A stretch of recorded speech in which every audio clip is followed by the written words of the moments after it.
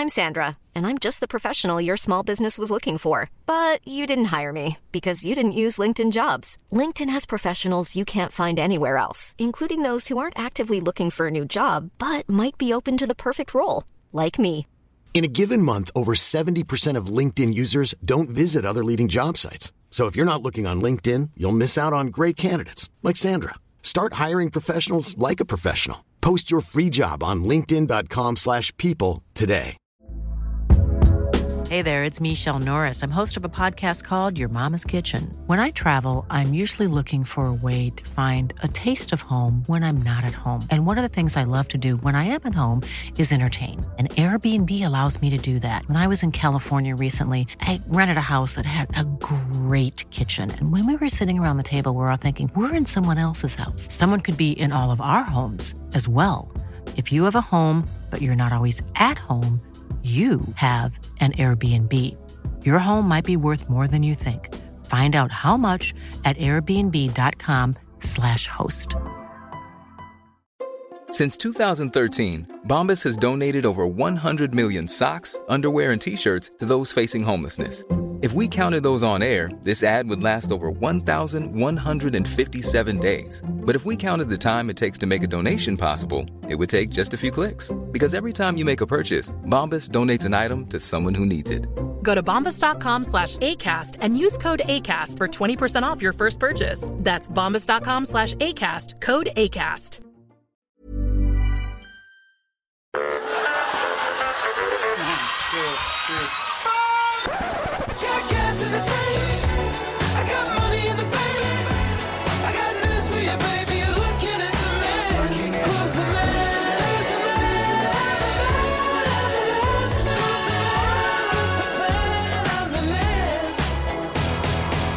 Welcome to SuperCoach Edge for the Round 5 review and Round 6 preview. And since we left you last week, there's been plenty of news, you could probably say.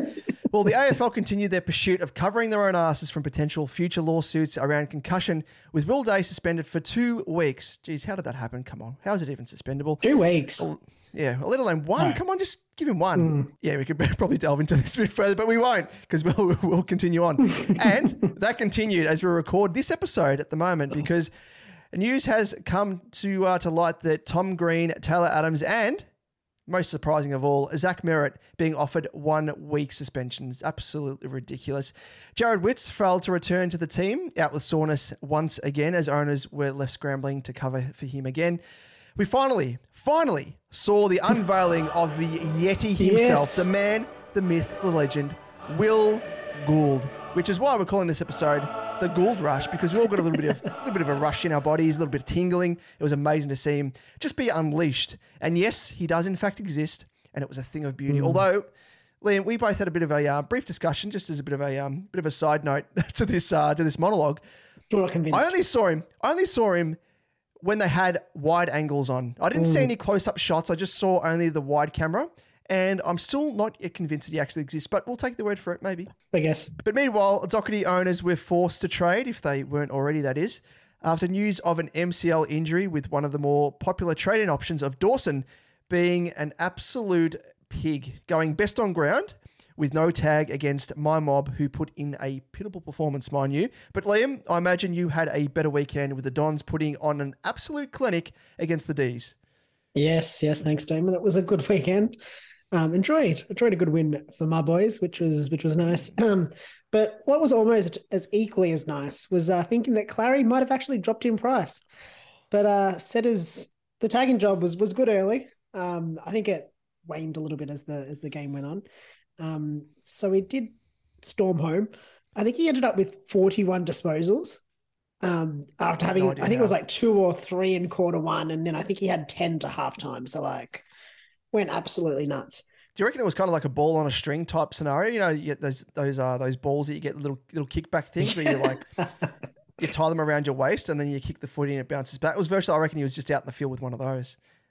Well, I reckon the game, basically, I reckon the game went the way that we kind of spoke about, I think, last week in the wet.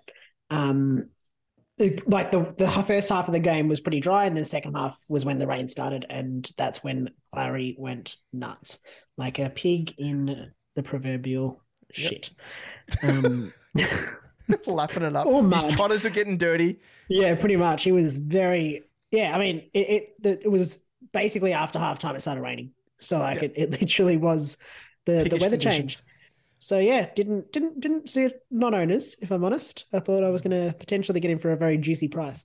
But it was also good to see the Rucks put in some very decent scores and reward us all, considering none of them have really fired at the same time. We had Marshall with 123, Tim English 139, Grundy 128, Draper 103, and Darcy 136. And even Asava, Radigalia went ahead with an 88, Damon. How'd you see that? Who's that? Oh, is that the bloke that attempts to play football for Geelong? Yeah, that bloke. Yeah, very good. I don't even know how he's on the list, but good on him. Good on him. But it was actually quite fun, and I tip of the cap to him. He's I'll own that if he puts in good performances like that.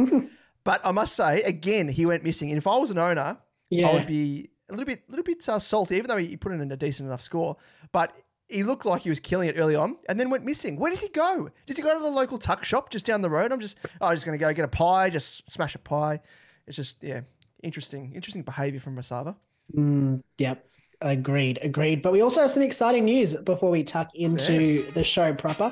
We'll be chatting with Shorty of Shorty's SuperCoach, getting to answer some questions. It's a bit of a long-awaited collab that has been weeks, maybe months in the making. Yeah, I reckon about a month now because there's been some, and apologies, but I forget the name of the user. He uses us. That's virtually what it is. But the listener / viewer that has, he's been at us a few times. He's been like, when are you doing your collab with Shorty? And then he's been at Shorty on his lives as well and being like, when are you doing it with the SuperCoach Edge boys? So whoever that person is, and apologies, I forget your name, mate, but we are doing it. So you can finally put your pants back on and tuck into some extra content.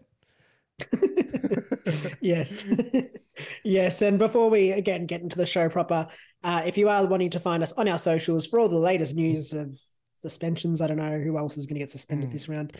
Post-match SuperCoach scores and the odd meme or two. Maybe you need to, how we used to always, you used to pick players that used to tackle. Now we're going to have to avoid players that tackle now. Nick Dacos, for example. Yeah. Seagulling. Exactly. But anyway, if you want to follow us on our socials, you can do so via Twitter at @SuperCoach_Edge, Damon at DamoJ88, myself at Liam Evans_95, and on Facebook, Instagram, TikTok, search SuperCoach Edge, and that's where you'll find us. Well, let's kick off the episode with the usual treatment of the good, the bad, and the ugly with some highlights and lowlights from the round that was.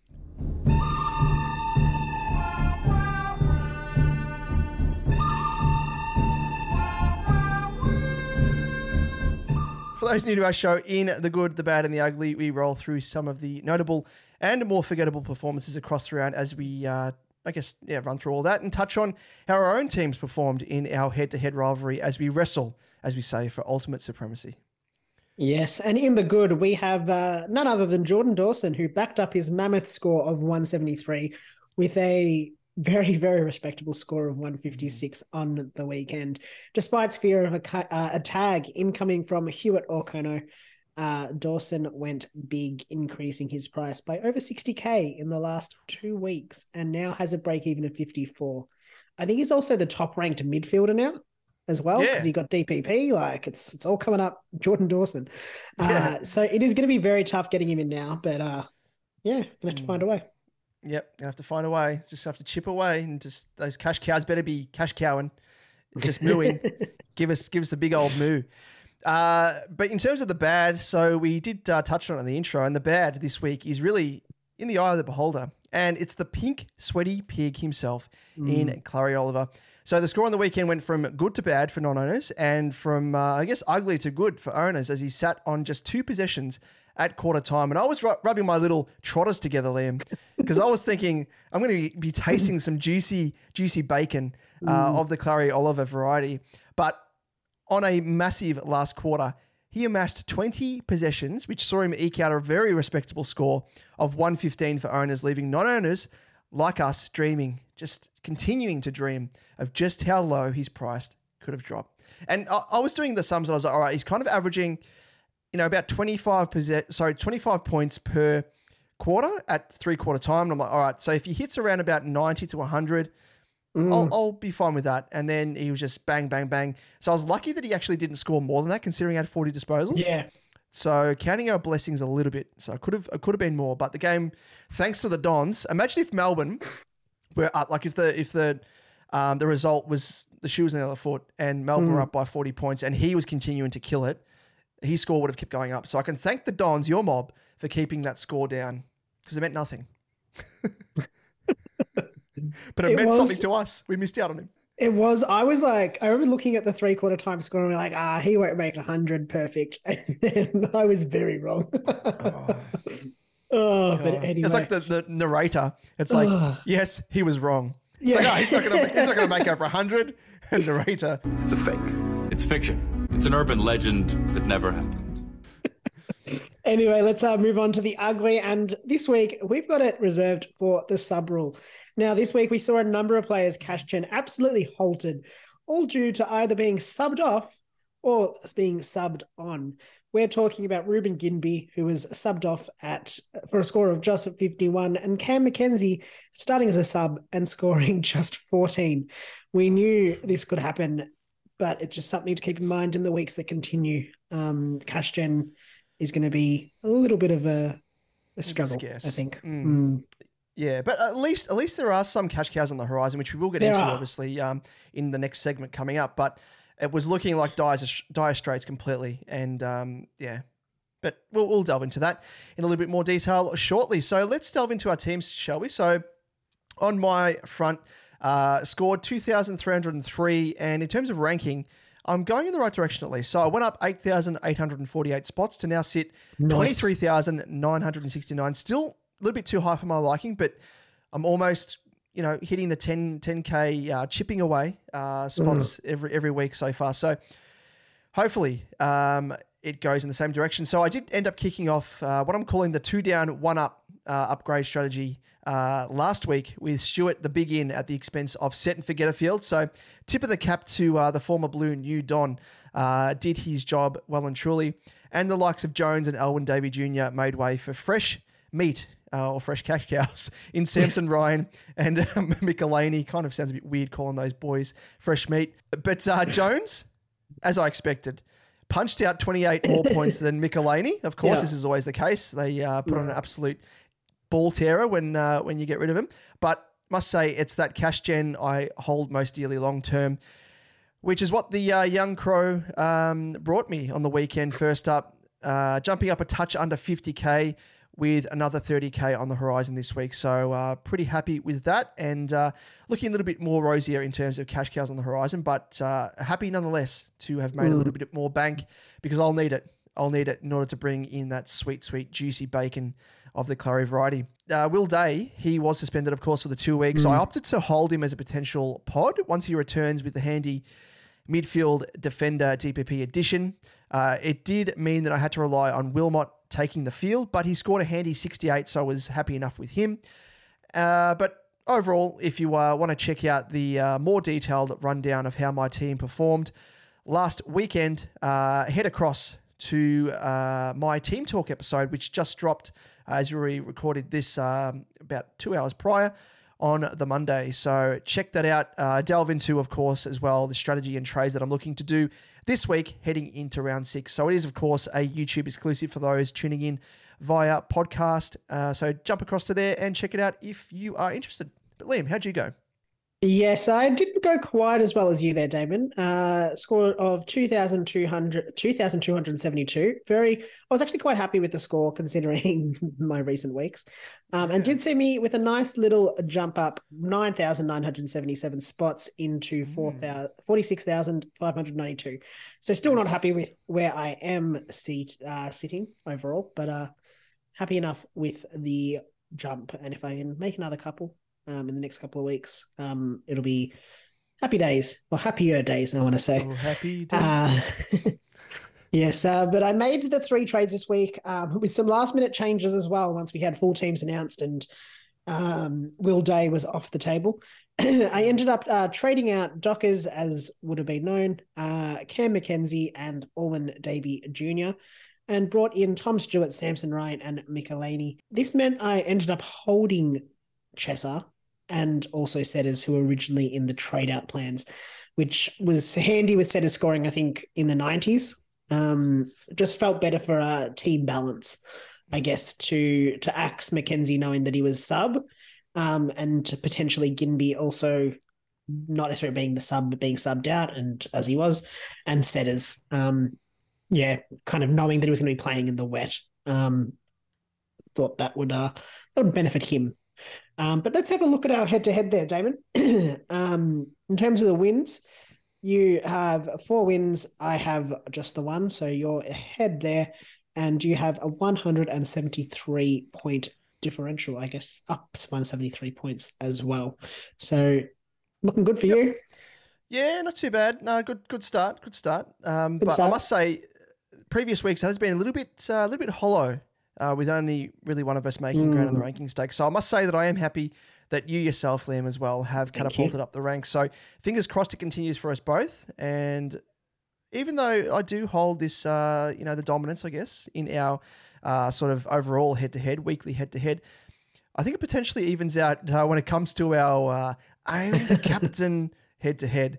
So we'll have to wait and see potentially, but I think maybe you've got the wood on me again, but we won't ruin it. We'll see. Yes. I'm happy. I'm coming back. It's feeling a little bit more even now, but let's see. Not even, but I'm catching up a little bit, hopefully. But let's see what happens. Now, let's delve into some trades, some injuries, some underperformers. We've got some trades to look at in The Price is Right. Show me the money. Oh! Does that make you feel good just to say that? What you gonna do, Derek? Show me the money! For those tuning in for the first time, The Price is Right is the segment where we discuss potential trades and trade targets from week to week, or whether a specific player in question should even be traded at all. But before we chat about those trade options this week, it's actually kind of exciting. We've had our first set of DPP changes. And I think it was over 40 players getting some added flexibility. Yeah. So we won't run through them all because you can just have a look for them. But we might quickly touch on the most relevant ones. And Damon, do you want to start off with the now defender forwards? Yes, the now defender forwards. So they're probably the most relevant, especially these first 2 names. And it is no surprise that Sheasel himself, the big Harry Sheasel, alongside his teammate in Jack Zeeble, Jay-Z, Josh Bruce, and Cooper Hamilton, the youngster, also getting defender forward eligibility. Yeah, and I think it'll be juicy as well because I think Seamus Mitchell, who's coming up, is also a defender forward. So if you can trade him in, you'll have in the opposite spot, you'll be able to have a nice little switcheroo as well, which is good. Moving on to the defender midfielders, we've got none other than Jordan Dawson headlining there, Darcy Wilmot, the suspended Will Day, Lockie Whitfield, Nasiah Wanganeen-Milera, and Hunter Clark all getting defender and midfield eligibility. Very nice. And in terms of forward and midfield DPP additions, we have youngster, and this is a surprise actually because I didn't even factor him in. And he's a guy that you have, Liam, and it is Will Phillips. And that's going to provide a bit of flexibility that a lot of people didn't bargain for. So love that. And next on the list, we have Matt Roberts, the youngster, the most traded in player, the most traded in cash cow of this round. So again, combined with their powers combined. I am Captain Planet. Captain Planet. Apologies for that. Just went off on a tangent, as I never do. But third up, we have Cam Mackenzie as well, who, unlike Matt Roberts, is going to be out of most people's sides. So unfortunately, what an absolute waste, because I didn't even think he would get forward eligibility either. So interesting there, but I guess for those people that want to keep him, he might turn the tables and be a bit of a pod. But yeah, he's right for the picking, which we will get into very shortly. But yeah, we've pretty much covered in terms of all those guys there. So Jay-Z, Sheasel, probably the most prominent names of the bunch. It's going to help those of us like myself, and I think you as well, Liam, in terms of those who started with a bit of a bare cupboard in a sense in defence, with only 1 to 2 primos. Now we can switch, the likes of Jay-Z and Sheasel both back there. So looking forward to doing that, maybe even as soon as this week. Yes, I like it. And Dawson, Wilmot, and Day getting coverage as well with their defender midfielder lines with the likes of fellow other defender midfielders in Chessar, Ginby, and Constable, slowly making their way out of our sides as well. So it's good that we're getting to replenish, I guess, the tops it up. defender midfielders. And as you mentioned, the flexibility that Will Phillips will now provide is especially handy for those that didn't yet have a forward mid swing activated. And Matt Roberts as a standout trade and cash cow option also provides that option. So it's nice if you can make sure you have them in opposite areas of the ground.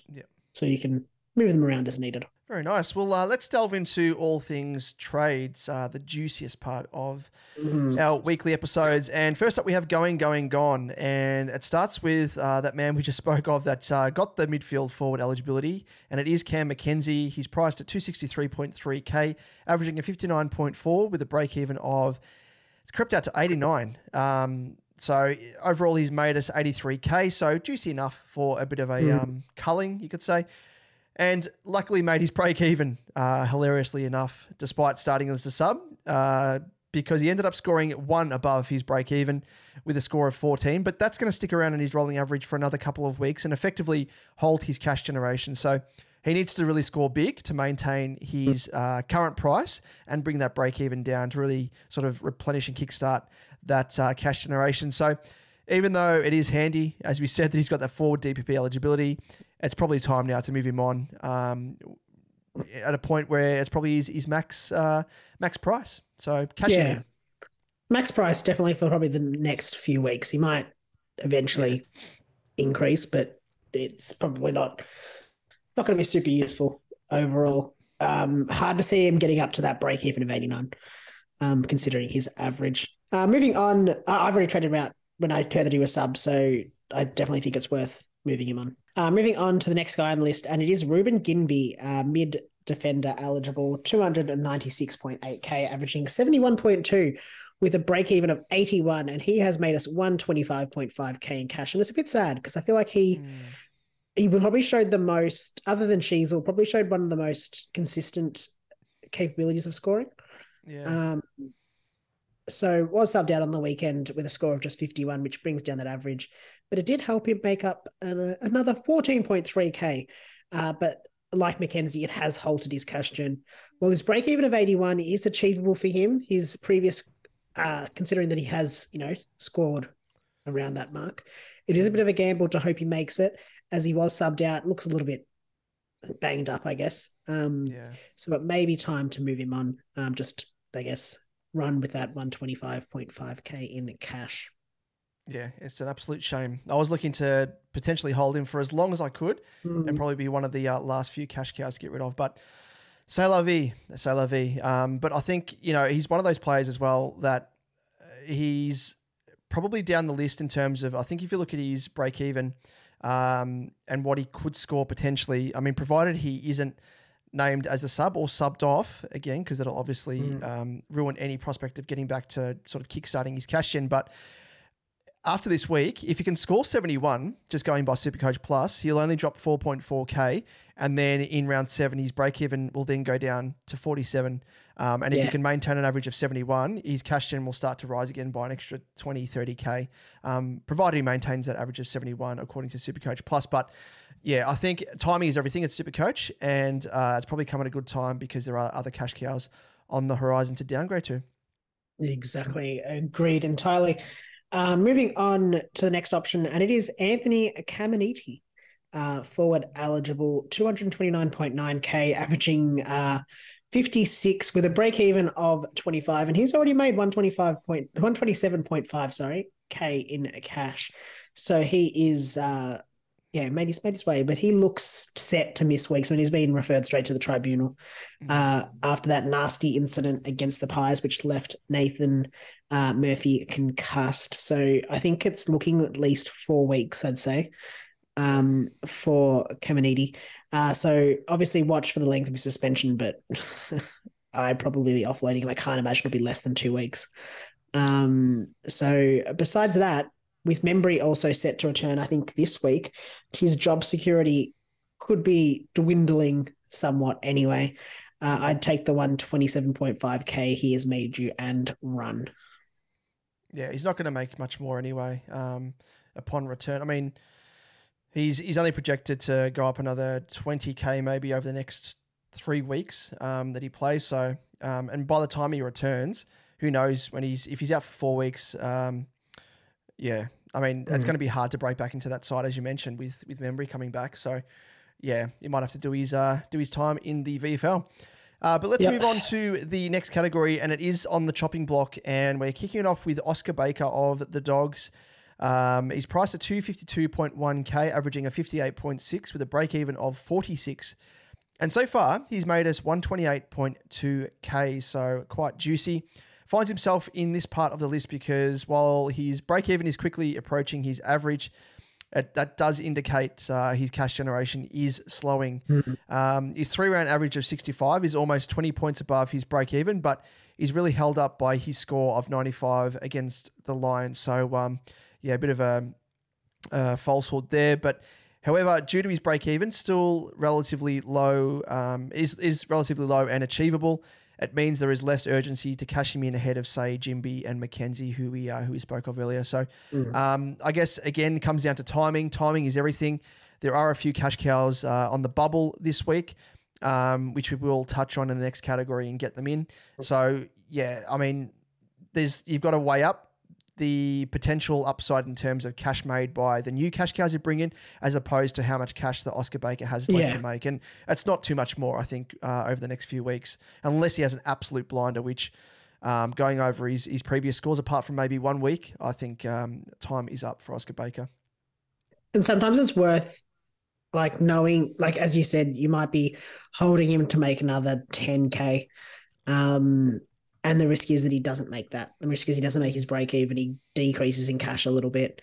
Sometimes it's worth just moving a player on, even if it may seem slightly early. In this case, I don't think it's early. But yeah, it's not the end of the world.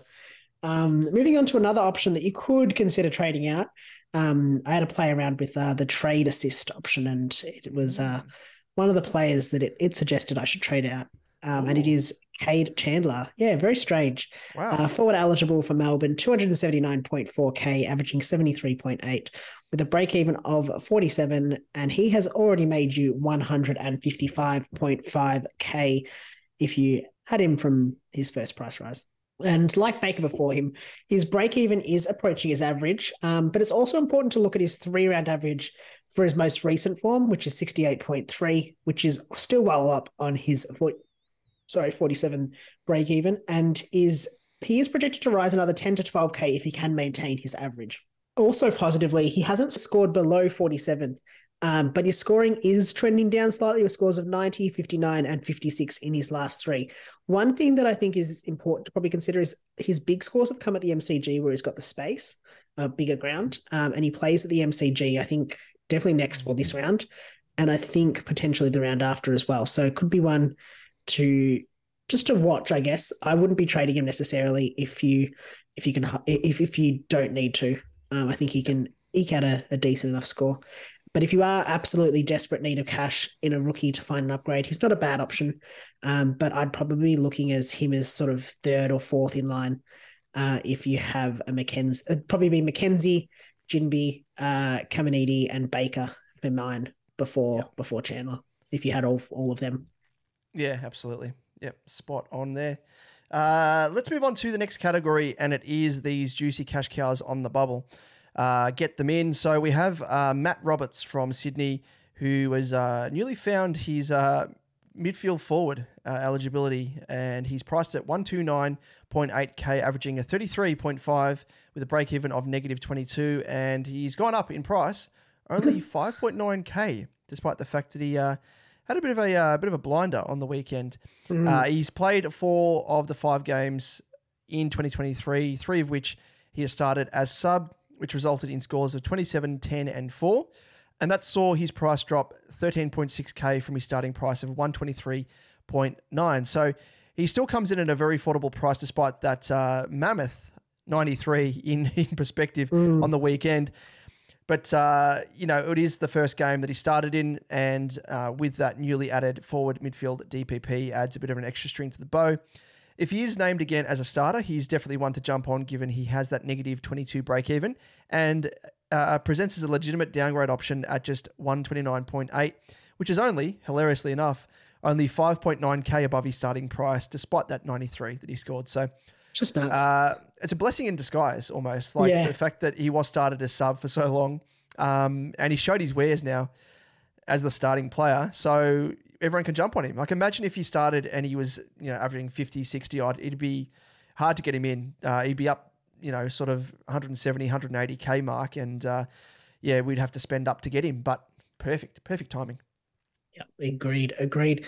Next up, we've got Matty Johnson, mid-eligible from Freo, 139k, averaging 35. 30. Just it's weird talking about players as get-in options when they're averaging 35. A break even there's more. -1. Yeah, exactly. And he's already gone up 15.1k. So yeah, it's all looking good for Matty Johnson with an average of 35, and he's gone up by 15.1k. Why have we got him here? But wait, there's more. Well, he has started as sub in his first 2 games, scoring 24 and 14, but he has made his way into the starting 22 on the weekend and scored a 67 against the Suns. His -1 break-even will continue to fall, you'd expect, if he can continue his scoring around that 60 mark, especially given the first 2 sub-affected scores drop out of his price cycle over the next 2 weeks. So much like Roberts, the sub scores have been an absolute blessing in disguise.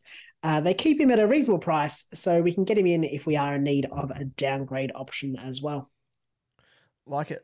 I definitely will be looking at him.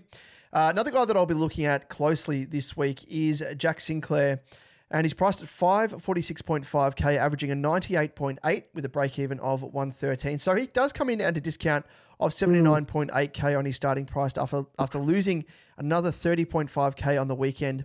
So Sinclair is a relative bargain, good old Sinks. Now, you may question why he's in the get him in section when his break-even is above his season average and his 3-round average. And the reason is his matchup against my mob in the Baggers. So his most recent score against the Baggers was a big 150 at Marvel. And 2 of his 4 most recent scores were 124 and 113. So on top of that, Carlton also give away the second most points to wing defenders. So even with a break-even of 113, it's a very favourable matchup, and he could be in for a relatively big score on the weekend. Definitely one to consider, I think. Definitely one to consider. I think he's actually a bit of a pod as well from memory. I think he's in about 7 or 8% of teams off memory. 7% of teams, 7. So yeah, not too bad. I mean, if you are weighing up primos and you think he's going to go half decently this week, there's one reason to sort of get him in, I guess, is going to give you a leg up over the rest of the competition. 93% that don't have him. So sort of factor in. Yep, I don't mind it. One I'm definitely considering this week to help bolster the defense.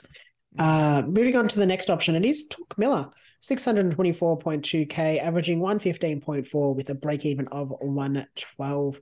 And the running man, like Sinclair, his break-even and average might not necessarily necessitate getting him in this round, but his matchup suggests it may be worth it. He faces North, who he historically averages very well against, including 104, 167, and 131 in his last 3 games against them. He then also comes up against Richmond, who have... It's a weird one. I think we all are very interested in this Richmond matchup. Doesn't seem as though there's any real correlation between them giving up big scores to midfielders. But they just don't have the tag that there's no tag risk, I guess. So I think that's why we're all kind of a little bit more, a little less wary of them. But he has also historically good scores against them in his last 3, with a 135, a 153, and a 124. He has toughened up in every game this season as well. And the last 2 has shown he still has a decent enough ceiling with scores of 122 and 127. So yeah, it could be right for the picking. If you're in need of a midfielder. Yeah, I like it. He's lost a little bit of cash as well across the journey, 38.2k. So I like it. And knowing what he can produce, if he can get back to those heights, where it's pretty much captaincy scores week in, week out, absolutely jump on him. But a little bit of a pot option, perhaps, is Caleb Sarong. He's priced at 573.7k, averaging a 112.6 with a break-even of 86. And yes, He is only sitting in 3% of teams. So you could say he's a definite pod, but has lit up the scoring this season, dropping below 100 on just one occasion in round one for a score of 70. And since then, he has gone 101, 146, 100 on the dot, and 146. So he's a bit of a smoky and not one for the faint heart, but Sarong could be a nice little pod to sort of get you ahead of the pack, as it were. Yeah. Being that, that sort of a minute ownership. Yeah, I don't mind it. I don't mind jumping on someone like him. Decent price. Reminds me of sort of a Parish of a couple of years ago in that sense. In terms of scoring, like really just started scoring really well. Bit of a breakout, low price. If you can jump on him now, it might help you rise up the rankings as well. As a bit of a pod over the opposition. I don't mind it. I don't mind the pick. But moving on to another pod option. Ooh. Now this one feels a little bit weirder. It is Callum Wilkie, 503.7K, averaging 101.8 and a break even of 18. Now he hasn't historically been very SuperCoach relevant, but with his best average, especially with his best average coming last season, which was an 82.5, but he is nothing if not consistent, having played 22 games in each season so far, except 2020, where he played just the 17, but obviously the reduced season there. His scoring has really gone under the radar, gone to another level as well. And I think he's going under the radar because in the last 3 weeks, his scores read 104, 117, and 156. His high scoring recent weeks is really coming off the back of his intercept game as well. He's averaging 4.4 intercept marks a game, which is rated as elite for his position, and good kick to handball ratio as well, and a very strong kicking efficiency as well. All SuperCoach Gold. He's a much bigger risk. He sits in just unsurprisingly 0.4% of teams, and he does come with a low break even, but is high risk without that historical backing to pick him up. Without that historical backing for him. So I don't know if I'd advise going for him, but I'd love to do it. Like, I feel like it'd be a fun ride. Or a terrible ride. We always use that reference to Austin Powers when he's playing blackjack, and he's like, I also like to live dangerously, and he's literally going to lose blackjack. Like he can't have a hand of 21, and he's like, he has to hit, and he's like, I stay. Well, I won't lie to you. Cards are not my bag, baby. So that's literally what it is. Like it's impossible to jump on him and think that he's going to be the biggest breakout contender, considering the average. But having said that, I do like it. I do like it. I do like to live dangerously. Look, I'd prefer getting on a Sarong rather than a Wilkie, if I was looking at the two. But there's something enticing about it. Like, I mean, we've got to consider. I mean, obviously, St Kilda lost on the weekend, and he still managed a score of, I think, 156. But I don't know. He's been propped up well these past 3 weeks. 13 marks, 11 marks, and 11 marks, and even prior to that, 9 marks against the Dogs. But that was his lowest score of 51. But yeah, maybe there's something in it. Maybe. I don't know. Just something to consider for those that like pods. Yeah, exactly. Because a lot of people have been considering, the likes of Brendan Cox, Dane Rampy, guys that historically haven't scored well. So here's another name out there, because some people may see his high scores and be like, oh, maybe there's something to it. But so he's definitely one to touch on. I think he's one to touch on. I think probably comes a little bit differently because it looks like the role is really suiting his scoring. Yeah. And I think that's something to consider, the game plan, that there's a logic to it. Yeah. Like it. Well, seeing as I want to roll in terms of pods and whatnot, well, let's end with another one. And it is someone more familiar. It is a top scenario. Someone that's circling for chips. And it is Jake the Seagull Lloyd. He's priced at 533.9K, averaging a 106.8 with a break even of 70. Mind you, Ash is probably like downstairs thinking, what the hell? Is he just like an Avery upstairs?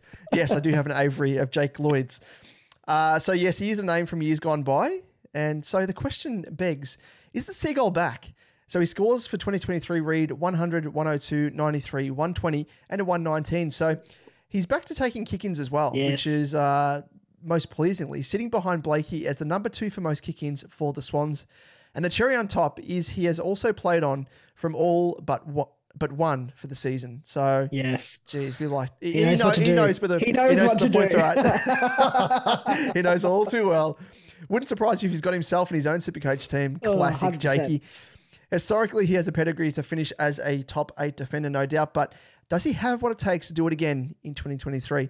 And with an ownership of just 5.5%, he's one to consider for the pod hunters out there. I think out of all those that we spoke of, it's just that romanticism almost to go back to the well, as it were, and pick Jakey Lloyd again. Just the fun of it.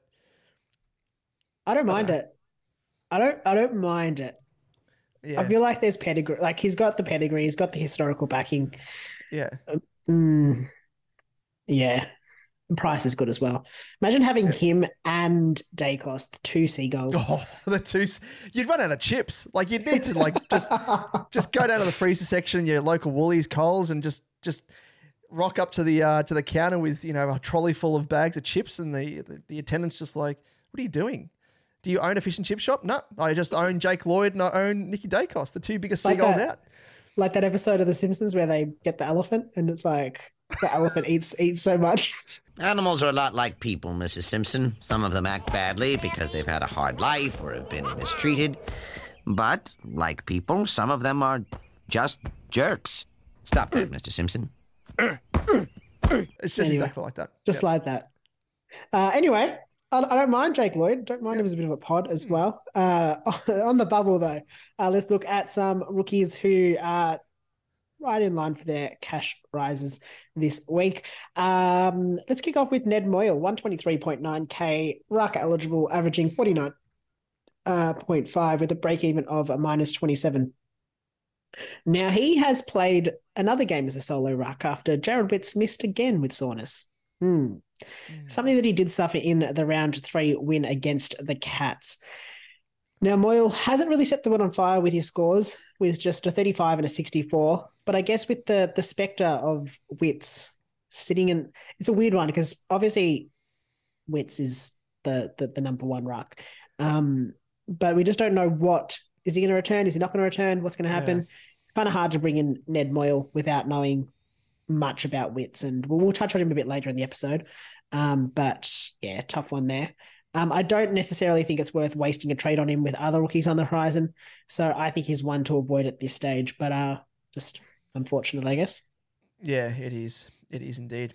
Another rookie on the bubble is Dylan Williams. He's priced at 123.9k as a forward, averaging a 57.5 with a break-even of -43. Has played his second game for the Power, and despite being listed as a forward, he's actually playing as a defender where he has shown decent enough scoring with scores of 64 and 51. Now, it's really hard to know his true job security, I think, at this stage. Fantasia's on the injury list, but yeah, is he going to be thrown forward or maybe stay down back? I'm not too sure who is out of the side that or is on the cusp that could really sort of take over his role and return and make him a bit more expendable. So with that, I think I'm a little less secure in bringing him into my side. But yeah, each their own. Agreed. I don't mind it. I think I'd look to the guys we mentioned earlier in the episode in Johnson and what's his name, Roberts, ahead of probably any of these guys at this stage. But yeah, let's move on to the next one, and it is Bailey Humphrey from the Suns, 184.8k, mid forward eligible, averaging 38.6 with a break even of 30.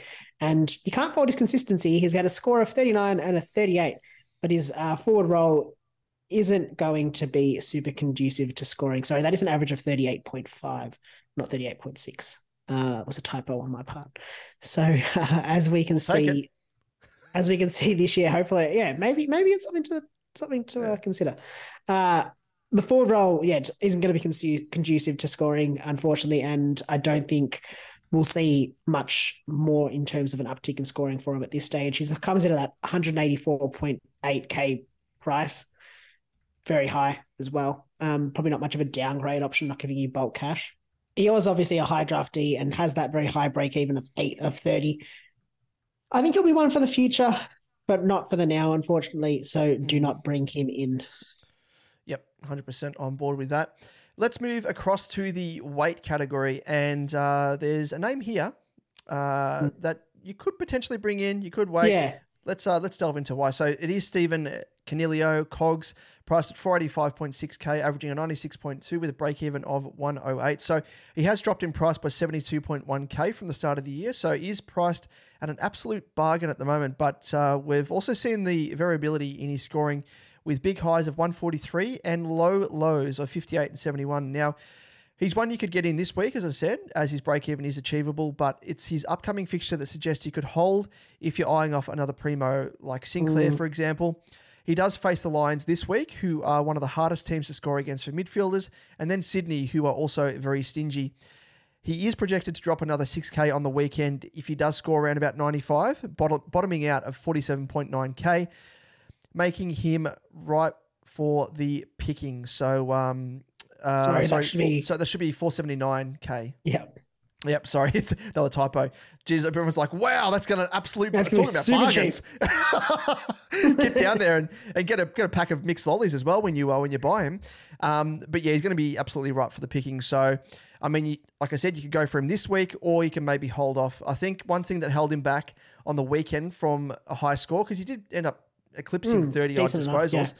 I think it was his disposal efficiency again held him back, and really is putting a bit of a cap on his scoring ceiling. So annoying for those who already own him, but something to keep in mind potentially is if you want to roll the dice and wait another week, if you've got other issues to deal with, like a Tom Green, for example, if you wanted to get rid of him, which you probably shouldn't, but if you've got other holes that you have to deal with, you could sort of address those before getting Cogs. But what about other rookies on the horizon, Liam?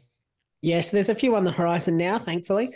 We've got Aaron Cadman, who played his first game on the weekend. We've got Halloran from the Giants as well. Ned Long from Hawthorn. Sam Sturt, Seamus Mitchell, Will Gould, Corey Warner, and Corey Wagner as well. Jesus, a few Corey's there. The Corey hotline. The Corey hotline, exactly right. Hi, you've reached the Corey hotline. $4.95 a minute. Here are some words that rhyme with Corey. Glory, story, allegory, Montessori. Very good. I like that. Simpsons reference for those of you who are listening and tuning in and have no idea what we're talking about. It's always Simpsons. Always Simpson. Just remember that. Fall back on that. But also Seamus Mitchell. And there's a bit of a funny story behind this. We won't delve into the whole thing, but as you would have seen, Liam and myself, we're avid collectors of select AFL footy cards, and I ended up getting duplicates of Seamus Mitchell going back, I think it was last year, in one of releases, and I was like, who is this bloke named Seamus? And it's just hilarious now that he's SuperCoach relevant, and now we know who he is. And hopefully that drives up the value of my cards so I can hunt them onto Hawthorn collectors out there, because I've still got him, and he could be a superstar. So funny. Yes. But Liam, let's delve into just quickly. I mean, it is probably one of the big talking points, and we do like to do this now from week to week. Just touch on off the back of talking about trade in, trade out candidates, but it is what to do with Jared Witts. And I will throw it across to you first and foremost. Those people who own him, do they punt him, or do they stick fat and hold the door when it comes to Jared Witts? Yeah, it's a big concern considering he's missing again because of soreness. And it sounds as though he's been pulling up sore in matches and the Suns just don't want to risk him. So there's a quote from Stewie Dew about Jared Witts, and he said some games he's felt really good and other games he's worked really hard to get through it. And then he also said it's a long year. We won't risk him. So I think their intention is to sort of hold him out, give him a rest until he's right to go. The problem is with that for us is, I mean, he'd probably be the wrong side of 30 for SuperCoach scorers as well, which is probably concerning as a ruckman. If he's pulling up sore and they are resting him as a result, does that become something that happens throughout the year? Because it sounds as though it's something that's not necessarily just recent. It sounds like it might have been more consistent through preseason as well. So, I mean, it just depends, I guess, on how many trades you've used. If you've had no issues and you've got heaps of trades, you could potentially move him on, get him across to a Tim English, who, I mean, hasn't got a great injury history either. But you could look to move him on if you really wanted. But I'd probably be looking more to get someone in your R3 for cover, like a Samson Ryan. You could go a Ned Moyle because if Witts is going to miss, Ned Moyle's going to play. Yeah. But I think it's probably worth holding him for now, and I'd probably be looking more so towards getting an R3 or someone that you can at least use as an R3 to cover for him, like Samson Ryan or Ned Moyle. Yep. Yeah, I think you've hit the nail on the head right there.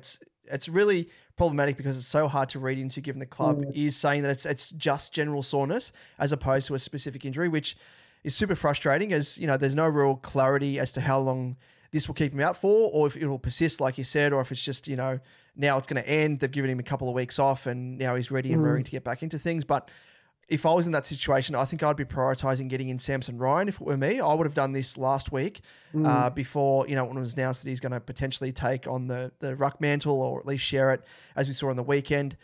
And just because his ruck forward DPP, which we emphasised last week, the importance of, it's important for these very moments where ruckmen are out for the short term. And it saves you eating a donut or having to use a trade for a 1 week injury. And especially, imagine if this happens down the track, not so much to Witts, but say like another ruckman across SuperCoach finals. Like you're pretty much cooked, because then you're having to rely on burning a trade because you've got no DPP swings, you've got no cover, because presumably a lot of people have Madden, unless of course they got the other rat, R2 Galea, which by that stage he should well and truly be out of your side, but as he should be now. But I think, if you're in this situation now, I think, try and bring in as a bit of a DPP swing and persist. And then if it comes out, which if is the case, if they come out and say that he's got an injury now, like that's an absolute slap in the face if the Suns do that now. But it is what it is. And I think, try and get cover if you can. Yeah, the other concern I think I have is, does it become like what's his name, Mumford style thing with with GWS a couple of years ago, where he kind of played a few weeks, then would have a rest, played a few weeks, then would have a rest. If he isn't able to sort of get through the year. I mean, this is all speculation. There's nothing to suggest that this is the case. It's kind of just trying to read into what Stuart Dew has said and get some sort of idea, but it's hard to know. I think definitely looking for an R3 option is probably the best thing you can do right now.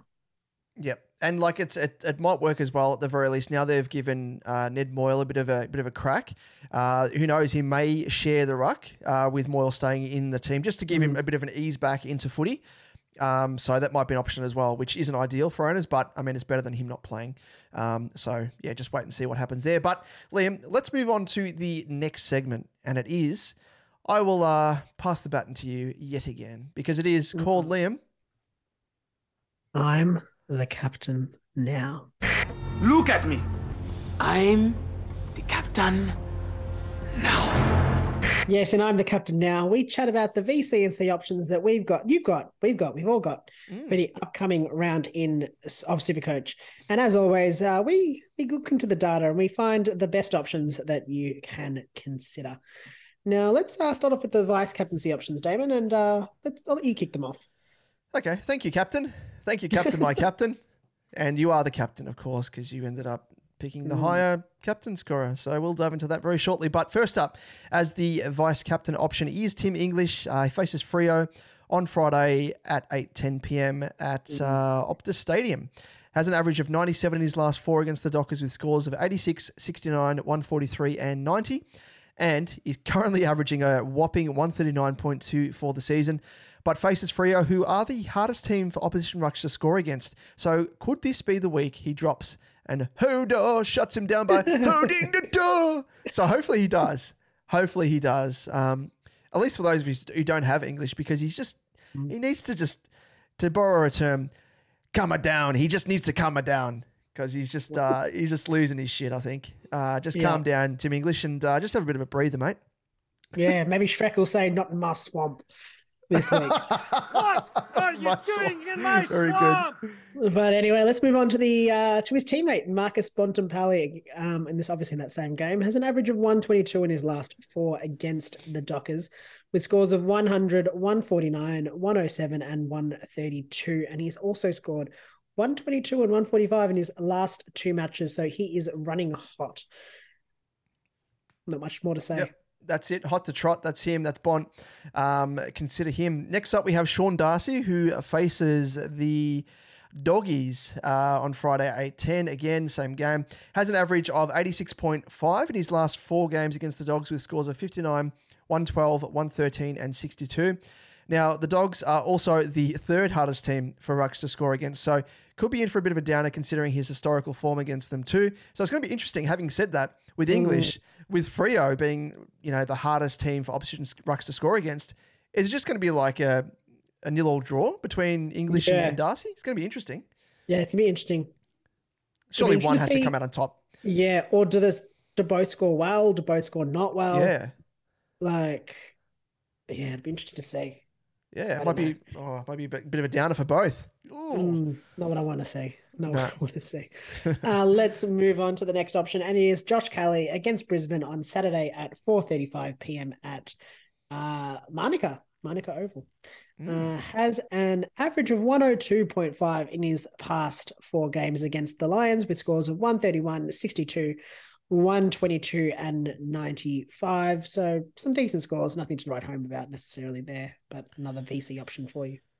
Yep. And another VC option is in this same game as well. And it's other side of the fence. It is Lachie Neale. Has an average of 130.75 in his last 4 games against the Giants with scores of 164, 121, 87 and 151. Worked his way back into form of the weekend with a mammoth 176, albeit against North Melbourne. But he was everywhere. Best on ground, just up there with old Joey Danaher for best on ground honours there, but probably takes the cake there because he was instrumental in the win, especially early on. Great player. Consider him if you have him. If you've held fat, you deserve to be rewarded because a lot of people traded him out as well early days. So if you still have him, consider him. Absolutely. Yep, definitely. I don't mind that option. Next up, we've got Tommy Stewart against Sydney Saturday at 7:25 in his first game this year at GMHBA Stadium. And he has an average of 99.25 in his last 4 against the Swans with scores of 103, 115, 105 and 74. Now, off memory, I don't think any of those are at GMHBA. No, I don't think so. Yeah, I don't think any of them are.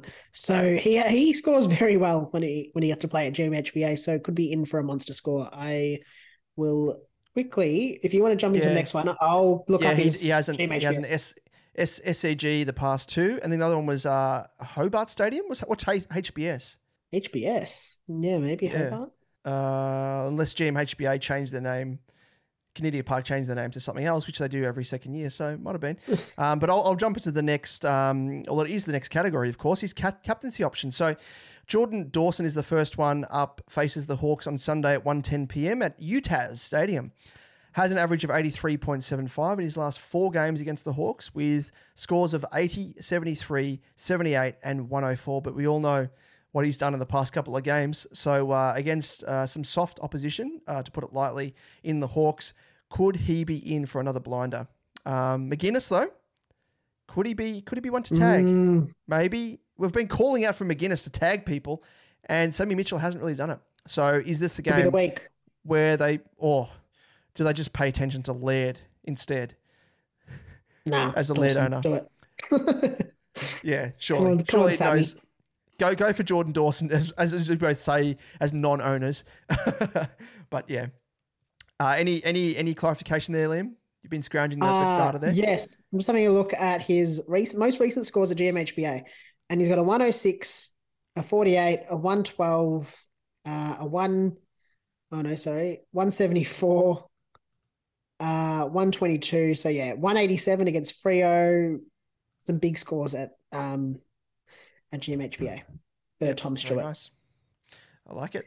But yeah, let's move on to the next bloke, and that is Rory Laird, obviously against Hawthorn as well. He has an average of 129 in his last 4 against the Hawks with scores of 125, 111, 178 and 102.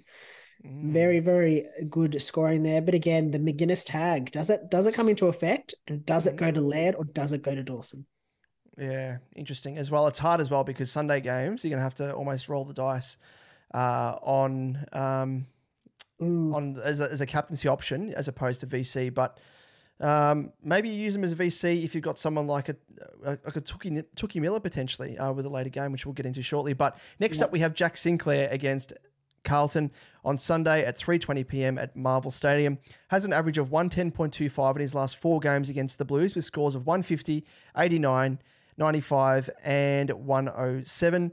And Carlton also give away as we mentioned earlier, the second most points to opposition /wing defenders. So, it's going to be interesting to see if he can actually score around about that mark. But yeah, the Saints, no question about it, they perform well at Marvel Stadium as well. So a couple of sort of feathers in the cap there for Sinclair as a captaincy option. Yes, I agree. Moving on to the next game, and this is one of those weird rounds. We've got Tuesday games, so it's very spread out in terms of games. So next up, we've got Tookie Miller against North Melbourne on Sunday at 4:40 p.m. at Heritage Bank Stadium. Must be up in Tassie? Actually, is it Tassie or is it in Gold Coast somewhere? Apparently. Yeah, it's Gold Coast. I think it's Metricon. That's what it is. Yep, gotcha. Yep. So Took Miller has an average of 131.25 in his last 4 games against the Roos, with scores of 167, 104, 131 and 123. So very nice scoring pedigree there. And to top it all off, North also give away the most points to opposition inside midfielders. So Tookie Miller, get on him. Oh, absolute field day. He's gonna feast. Absolutely feast. But next up, we have Luke Davies-Uniacke, LDU, UDL, whatever you want to call him, in that same game. Has an average of 99.5 in his last 4 games against the Suns with scores of 109, 95, 78 and 116. And part of the reason why we've listed him here is the Suns give away the 4th most points to opposition inside midfielders. So if it's an all-out attack type game, he could benefit in that respect. So look at him as a bit of maybe a point of difference type option. Yes. Now let's move on to the Monday, 7:20 MCG against Richmond. We've got Clary Oliver, the pink sweaty pig himself. He has an average of 122.5 in his last 4 games against the Tigers, with scores of 168, 115, 96 and 111. So could be in for a big score here. He doesn't mind playing there. And I think as well, potentially coming off a loss, could be absolutely ready and raring to go. Get back onto the winners list. So I don't mind the look of a Clary Oliver if you have him. Yep, absolutely. Next up, we have his teammate in Brodie Grundy. Has an average of 127.25 in his last 4 games against the Tigs with scores of 140, 115, 137 and 117. So he should ruck alone unless Gawn comes back into the side. And if he rucks alone, he's going to be in for a massive one, as Richmond, as we all know, are forced to utilise the inexperienced duo of Miller and Ryan. So, it's going to be interesting. Having said that, though, Grundy, I'm surprised he scored as well as he did on the weekend because he was given an absolute bath by Phillips and Draper, wasn't he? Yeah, I was surprised by his scoring. I think around the ground, it was a little bit interesting. I think Phillips probably stuck to him a little bit more, but when he wasn't playing forward, and I feel like Grundy and Draper kind of didn't pay each other too much respect in terms of they would run off each other and not kind of play too defensively. So it probably benefited him there, but interesting. I think it will depend on Gawn. Really, is Gawn back? I don't know. Yeah, we don't know. Wait and see. But anyway, let's move on to the Tuesday game. I was going to say the Sunday game because that's normally the last game of the round. But no, Tuesday, 3:20 MCG, Anzac Day, Nick Dacos against Marmob in the Dons. Now, he's got a 75 average in his 2 games against the Dons, both last season, with a 71 and 79. So not a great deal to report on there, but we all know what form he has been in and a big occasion. Now, I've thought about this a little bit, and I wonder whether the Dons play a Caldwell on him. So Caldwell's been playing half forward, could make him a little bit more accountable and sort of play that tagging role. We know he tagged, obviously, who was it last year? Lachie Neale to great effect. Could do, and I think took Miller as well. So could do the similar thing to Nick Dacos potentially. So something to consider. I don't know whether it will happen or not. But yeah, I like that. Something just to consider. Yeah. Yeah, well, surely someone's going to try and at least, apart from, Hinkley tried to do it with, what's his name, Jones, and just was never going to be the good matchup. But yeah, that's probably a like for like. I mean, especially considering that he ran with Tookie Miller and he's the running man for a reason. Exactly. His endurance is very high. Nick Dacos obviously loves to run and receive the ball down the field in the chain of possessions. But yeah, it could work well. I think there's a like for like sort of weakness up against strength, or strength against strength. So it's going to be interesting to see how the cards fall there. But finishing off rounding out our captaincy options here is Darcy Parish in that same game, obviously, and loves playing the Pies. And Anzac Day, he relishes Anzac Days, I think. He does. He's won an Anzac Day medal, hasn't he? Yeah, yes. Yep. Has an average of 107.75 in his last 4 games against the Pies, with scores of 133, a big 162, and then tempered by 74 and 62 as we go further back, when he was playing probably less time in the midfield. But yeah, he is one to factor in if you do have him, or looking to bring him, conversely, into your side. So Liam, shall we jump into our, and just to round it out as to the reason you're wearing the captain's hat, for those regular listeners and viewers, we all know what it means, but I'll hand the baton to you. What does it mean? Rub my face. Yeah, let's jump into it. Let's jump into our captaincy head-to-head. I've had a little bit of form here with my third win on the trot, which was nuts. With English outscoring, you had Dacos by just 11 points. So it was very close, very close. So I was a bit nervous. It's pushed me into the lead with, because this is the only thing I've got going for me at the minute. It's pushed me into the lead with 3 wins and 1 loss. And you obviously, Damon, conversely, 1 win with 3 losses. And the point differential of 49 points in my favour at this stage. So as we know, the rules, Damon, you're the first pick this week. So who's it going to be? Yes. Well, first, I must say that we both chose a half-decent option on the weekend in terms of captaincy scores. So not too displeased, even though you did, of course, beat me. But hopefully our listeners and viewers are appreciating our form. And anyone that has these sort of players, hopefully you're benefiting from it, because I reckon you're probably benefiting more than our actual captaincy and VC picks with guys in our teams. Yeah, pretty much. But I think it'd be reckless of me to select anyone other than Took the running man Miller, given his 131.25 average against the Roos, combined with his, first and foremost, his form on the weekend, and the fact that North give away the most points to opposition inside mids. Aside from him, there are a couple of nice options. I'm not going to mention them because I might give you ideas. Yeah, he is by far, for me, the standout option. What about yourself, Liam? I don't know. To be honest. I actually don't know. I'm glad I didn't mention any names. Haven't thought of anyone particularly. The only one that I kind of stands out to me is probably Clayton Oliver, and I don't know why. Yep. So I think I'm going to go him. Yep. Just no real reason. Just going to go Clayton Oliver. Yep, I think he's a decent option for those that have him. I mean, I'd like to go a Parish just because he loves Anzac Day.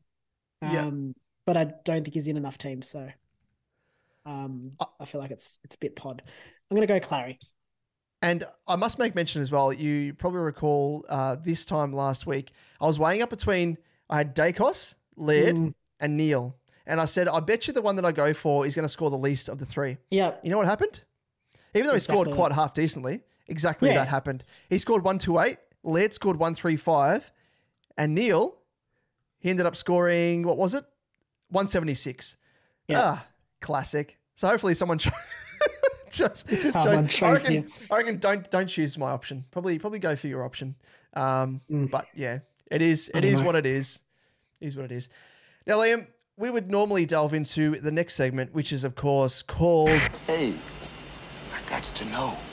That's it. Exactly. That's it.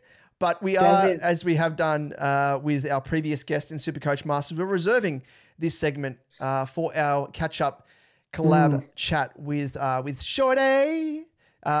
So yeah, jump across to that. We will be whacking that up on YouTube.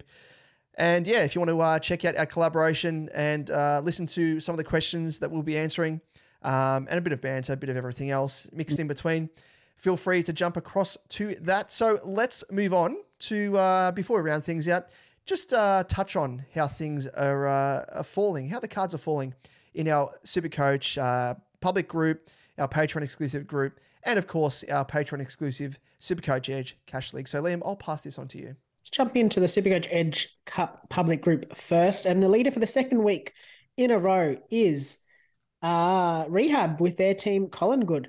Scored 2,322. Nice. Total score of 11,221. Very nice. And an overall rank of 157, which was up 62 spots. Wow. So very, very good there. And the top scorer for the week was Mark with his team, Silver Pigeon, with a huge score of 2,456, and he finished 95th for the round. Gee whiz, done very well there.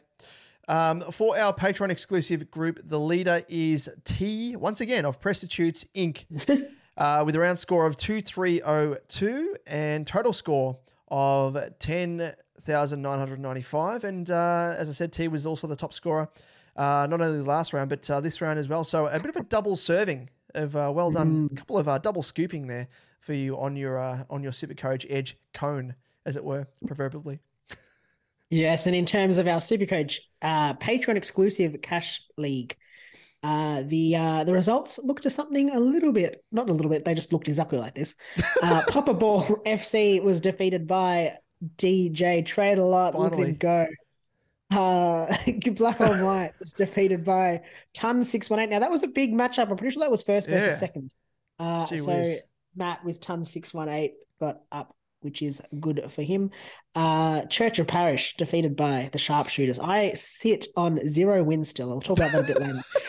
Tankers defeated by Carps Crushers with a nice score of 2,300. And Sharpshooters, admittedly, I lost to the person that scored the highest. So I am going to sit with that. there's no shame in that. There's no shame in that. Let you fall back on that. I'm going to most certainly sit with that in mind. So we'll look at the ladder, and we have Matthew Ton. Yeah, we will. Matthew with his team Ton 618. He is in top spot. He's gone up. Black on White, Scott Arthur, he moved down 1 spot. So that matchup was very important. Now Brett, the Sharpshooters, who defeated me, he's gone up 1 spot and sits in third. Carps Crushers has fallen 1 spot. Wade, he sits in fourth. Damon, you sit in 5th spot on 8 wins. You've moved up a spot. Popper Ball FC. 8 points. Wow, 8 points. Yes, so 8 points. 8 wins would be nice though. 8 wins would be nice, especially because we're playing for about four games. But you have moved. It was a lot of movement based off 1 up, 1 down. It was, yeah. Teams that played each other in consecutive spots. So you sit in 5th. Popper Ball Dylan in 6th. Peter with his team Tankers in 4th, and me very lowly down the bottom on 0 wins. I'm just letting everyone. I've got to let everyone win. I've got to do the good thing for the Patreons. Oh, Damon, that's very noble of you. Thing. Yeah, and exactly. You're holding up the ladder for everyone. Exactly. Like, I'm making sure. Go, guys. You keep climbing. That's right. I'm going to hold it until you're like yelling. You're like, all right, can I come up yet? No. It's a no Liam. No Liam's club. Yeah, it's club. You'll be back. Don't worry. At least you got Tankers almost there, and Popper Ball keeping a little bit company. So all it takes is for you to get a win, both those guys to get a loss, and you're already, maybe not through points differential, but maybe. I just get 2 wins. Yeah, I'm trying to make you feel better, and it's not working. Apologies. I'm really not that fast. Yeah, I'm happy that the good folk of the SuperCoach Edge community are the Patreons are up the top of the ladder. I like it. I love it. Just like when you said I'm not that fast, I just imagine that meme of like, the cartoon face wearing a mask with like a smile on it. Oh yeah, and then behind it is the guy like crying. Yeah, that's me right now. Yeah. But anyway, that does bring us to the end of the show. But before we go, where can our listeners find us across our socials? Yes, on YouTube, if you want to get the full experience, audio and visual. Are you crying behind your mask? Me, yeah, exactly. I'm actually, if you're listening to the podcast, you're just missing out. You've got to search As SuperCoach a tear rolls Edge. down your cheek. A single tear. A single tear. Yeah. More to be cried later. Don't forget to like and subscribe on Twitter. You can find us at @SuperCoach_Edge for all the memes, all the latest news, all that stuff. Damon at DamonJ88, myself at Liam Evans _95, and on Facebook, Insta, TikTok, search SuperCoach Edge, and that's where you'll find us. Absolutely. And thanks also to those that have got around us on YouTube by subscribing to our channel and helping us in our pursuit of hitting 1K by the end of the season. So if you haven't already subscribed and are keen to help us on our way and support us, if you love our work, love what we do from week to week, it'd be awesome just to give us a little bit of a click and subscribe. So we thank you in advance. But that's it for another episode. So thanks as always for tuning in. All the best, of course, for the round ahead. And we'll catch you same time, same place. We'll see you then. See you guys.